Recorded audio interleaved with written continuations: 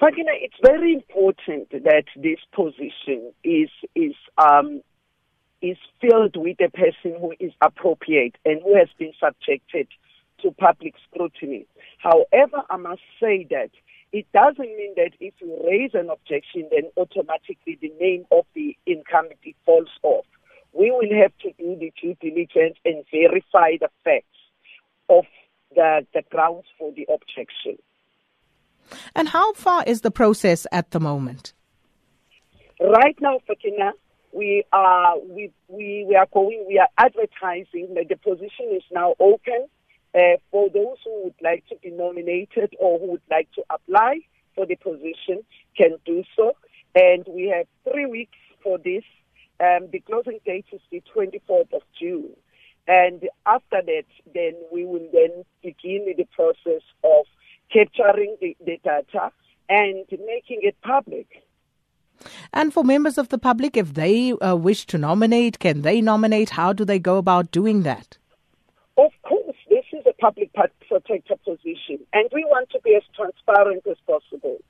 How they go about doing that, one, they have to make sure that the person that they are nominating does meet the criteria, which is somebody must be obviously have worked in the legal faculty or public administration or public finance for at least a minimum of 10 years.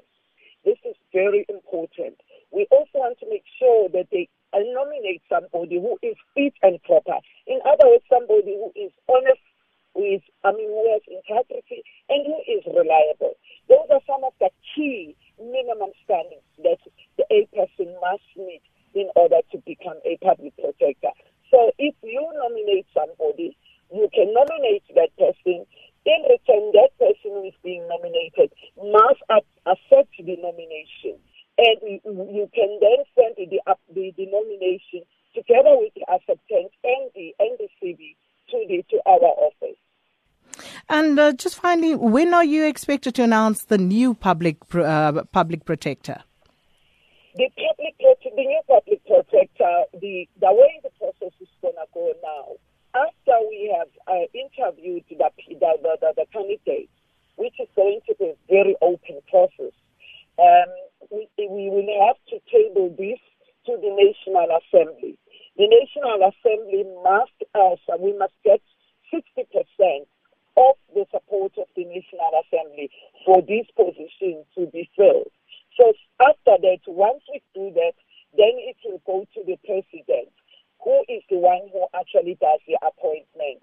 So we are expecting that the entire process will be complete if everything goes according to plan